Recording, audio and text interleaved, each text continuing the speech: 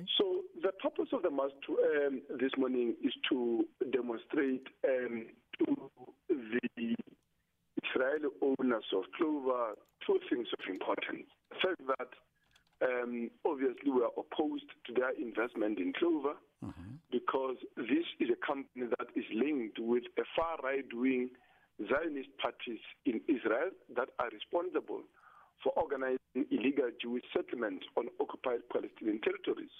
As this country, as a working class people who have suffered apartheid, we have stood in solidarity with the people of Palestine, and we are not flinching from that solidarity. And therefore, anyone responsible for the invasion of Palestine, for the occupation and a brutal military regime that they've imposed on Palestinian territories, that is a person that we consider to be our enemy.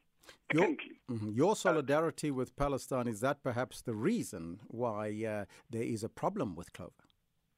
We've made that reason very clear. I mean, when Melco, which is a consortium formed by an Israeli-owned Central Bottling Company, took over Clover, we have been at Competition Commission, we've been at Competition Tribunal, we've made all the submissions to say this makes us irreconcilable to this company because money made off our labor will now be funding an illegal occupation and war, as well as what effectively, for all intents and purposes, is an apartheid state, that is Israel. So we are opposed to that. That we've made very clear.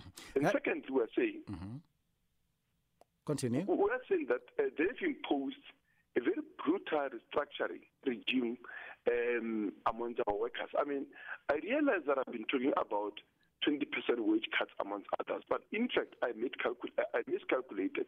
The company has confirmed that some of the wage cuts that they are proposing are as much as 60% people's wages. Imagine people that are earning just about 10, 13,000, they are going to get 60% wage cuts. That's what this company wants. Just briefly, have negotiations over the retrenchments of the workers not moved at all since your last engagement with the dairy company? We have been engaging for the past week. It is very clear from the last meeting yesterday that we are not moving because the company is insistent. I mean, now they are saying they can limit, in the first year only for that matter, the cuts to only about 30%.